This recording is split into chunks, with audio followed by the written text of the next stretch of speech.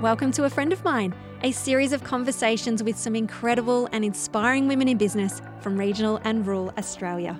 I'm Kimberly Finesse, your host and the founder and editor of Oak Magazine, and I cannot wait to introduce you to some amazing female entrepreneurs who will share with you their experience and knowledge of what it takes to start, grow and scale a successful business. So let me introduce you to a friend of mine. Welcome to a bonus episode. This is with Johanna Clark from Pink Nade. Johanna is someone that you could talk to for hours and on so many different topics. And that's pretty much what happened. So after we finished the official interview for the podcast, I happened to keep recording, and what came out of that post-interview was such goodness that it was too good to waste. And you get to listen to these bonus little bits of goodness, such as the advantages of living rural, dance videos as a marketing tactic, knowing your audience and how Johanna uses that intel in her marketing, random acts of kindness, and body confidence. I just know you're going to love this bonus content, so enjoy. People thinking that living rural and regional is a disadvantage in a rural community, yeah. So, there's obviously disadvantages, and it depends how far away you live from the city, but, there's a lot of networking events we miss out on. There's a lot of opportunities that if you were in the city, it would be easier, but it's not impossible, especially now with things like Zoom and the way everything's moved online. But you can find, there's always a way. So we attend trade shows and we do things in the city that is a push. It's a lot of work, but we prioritise it, we make it happen. So you don't necessarily, I think you can still be successful and be rural, and there are definitely benefits. Rent is much cheaper, to purchase a building is a lot cheaper than if you were in Melbourne. So your overheads are a lot lower. You know your staff, you know their families, I literally this morning, or the last couple of days, I go on and off coffee all the time, so I'm back on coffee. And I can ring the cafe around the corner and say, hey, it's Jo, just ordering my coffee. No worries, be ready in 5. Walk around, pick it up. Yeah, yep. So you do some crazy videos on Instagram and TikTok. How do you feel walking out of the shop? You live in a small community. I know that when I've lived in Melbourne, and I know when you're in Melbourne, it just feels like you're one of thousands. Yes. Do you know what I mean? Yeah. You just become invisible almost. So being in a smaller community, how does that feel? We have been doing dance videos for years before TikTok was a thing, before people were doing dancing, and we were doing it. It was an idea that I come up with actually to get out of a burnout. I was just negative. I was feeling like I was starting to get a little bit depressed, and I just needed to do something fun to move my body, and I love to dance. So we started doing dance videos in the clothing we sold to show how they looked rather than just a photo of the clothes, to see how it really fits when someone's moving and seeing it from all angles and things like that. And when I first started doing it, no one was really doing that, and especially not in our country town. That was just so embarrassing. No one would do it. And we used to lock the door, put a sign up be back in 5, and I'd wait till someone walked past the door before I'd dance because it was embarrassing. But I pushed through the fear and I just did it anyway. And I'd go to the supermarket and I'd get comments like, how could you do that? Or how ridiculous. But then I would turn around to some people and say, well, you're talking about my business. It's, I guess, marketing. It worked. Even if you are taking the piss out of me, you still watched it. You still seen the clothing, what I'm doing. And now I really don't care. And I never thought I would get to this. So when people think I could never do that, I could never do that either. And I just made myself do it until it didn't feel weird anymore.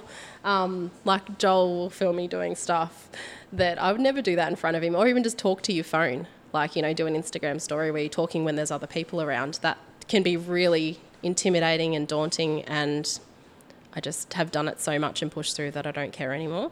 So yes, definitely in a small town, if you do something crazy like that, everybody knows and potentially talks about it. But eventually now people think it's great. That's awesome. Yeah. Well, you're putting them on the map as well. That's the other thing. Yeah. That crazy girl who dances on the internet. Yeah, but you're showing people. Who knows? The Today Show might show up tomorrow. Yeah, wouldn't that be lovely? Yeah. I actually, we were at the pub for tea last night, and there was a 70th birthday, and there was a woman there, and I they were talking to us because when we go out in public, it looks crazy because there's so many children. They're like, oh, are they all yours? Yes, they're all ours. Last time I counted. Yeah, they're all ours. But they're not saying it. They think it's great. And I didn't think she knew who I was, but she must have. And another comment come up. Someone had given her a present and it was from my shop, and she'd said, oh, it's from Joe's shop. She's like, oh, I'll have to come in and do a dance in a dress one day. So she did know who I was and what I was about at 70. Yeah. So not to say that 70-year-olds can't be on Facebook and things like that, but it was in a good on you way, not in a, oh God, what an idiot. Speaking of, say, the 70-year-olds, like your audience, do you know who your audience are? Yes. Who are they? How would you describe them? So really specific, they're 24 to 42-year-old women, varied in whether, what stage of life they're in, whether they're mothers. So we have a lot of mums, but we also have a lot of professional women. We have a lot of women who are into fashion and things like that. So there's lots of different, and it is hard finding your target market, especially if it's something with earrings, because technically it's women with their ears pierced, but that's very hard to market to.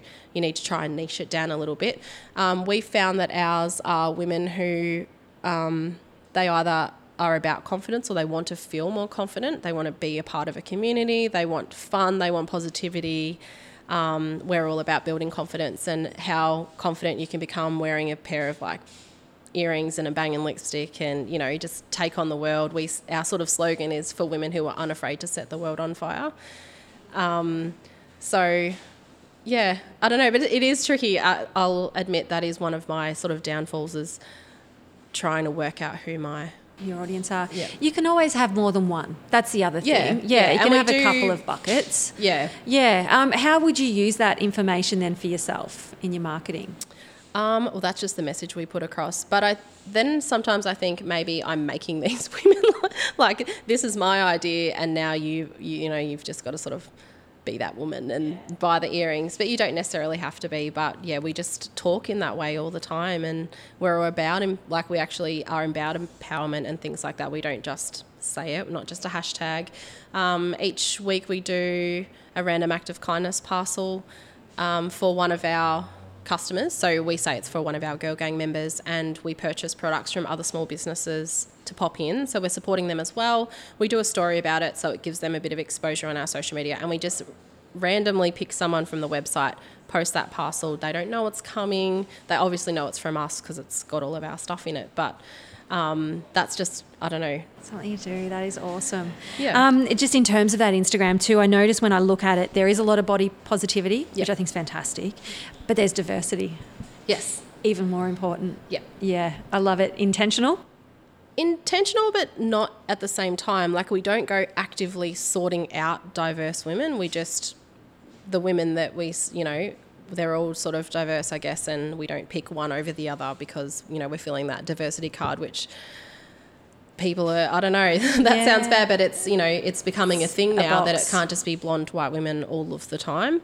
So people are trying to fill the box. We're not trying to fill a box. We just... Comes naturally. It just comes naturally. Yeah. The body positivity comes from Brittany a lot, who works for me. I'm not there yet on the body positivity. I'm trying, and that's what the affirmations and things like that, because it helps me too. I'm not always happy with how I look or the skin that I'm in or the way things sit on me. Brittany is really good, and I admire her for that, and she brings a lot of that to Pink Nade, where I sort of fall short. Yeah, yep. The biggest high that you've had on your Instagram account, what's been the biggest moment for you on it? Hitting 20K was pretty big. That felt like it was never going to happen, and it just takes, we just looked at our insights before, and we've gained 200 followers this week but lost 108, so it's it's across the board. It's happened. Yeah, it happens here. And because the girls have got Something businesses too, on. we can kind of compare. I lost this many. Oh yeah, I lost that many too. So it takes a long time to get to 20K. But I had Clementine Ford wear a pair of my earrings, and that was a high. A couple of the Bachelor ladies have worn our earrings, so that's pretty cool. Yeah, it is. Yeah. Yep. You need to make sure you've got a board that you put all these wins up on. Well, I actually seen on another business who I follow, the Somewhere Co., they have a bell in their office, And they ring it when I'm like, yes, I'm getting a bell. That is so awesome to actually celebrate the wins, because we don't always do that. We're not very, like, you know, you might get a win and then instantly move the bar. So like we might have an income goal, hit it, or let's add 5K on that because we hit that too easy, or we hit it, so let's just not be happy we hit it. Let's push for more, which isn't a bad thing. But I think people need to get a bit better at celebrating their No, 100%, wins. yeah. No, that's pretty much it.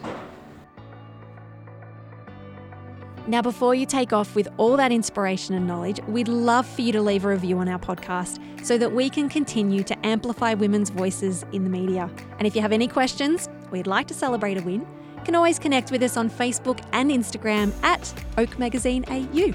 I'm so glad we've met and that now you know a friend of mine.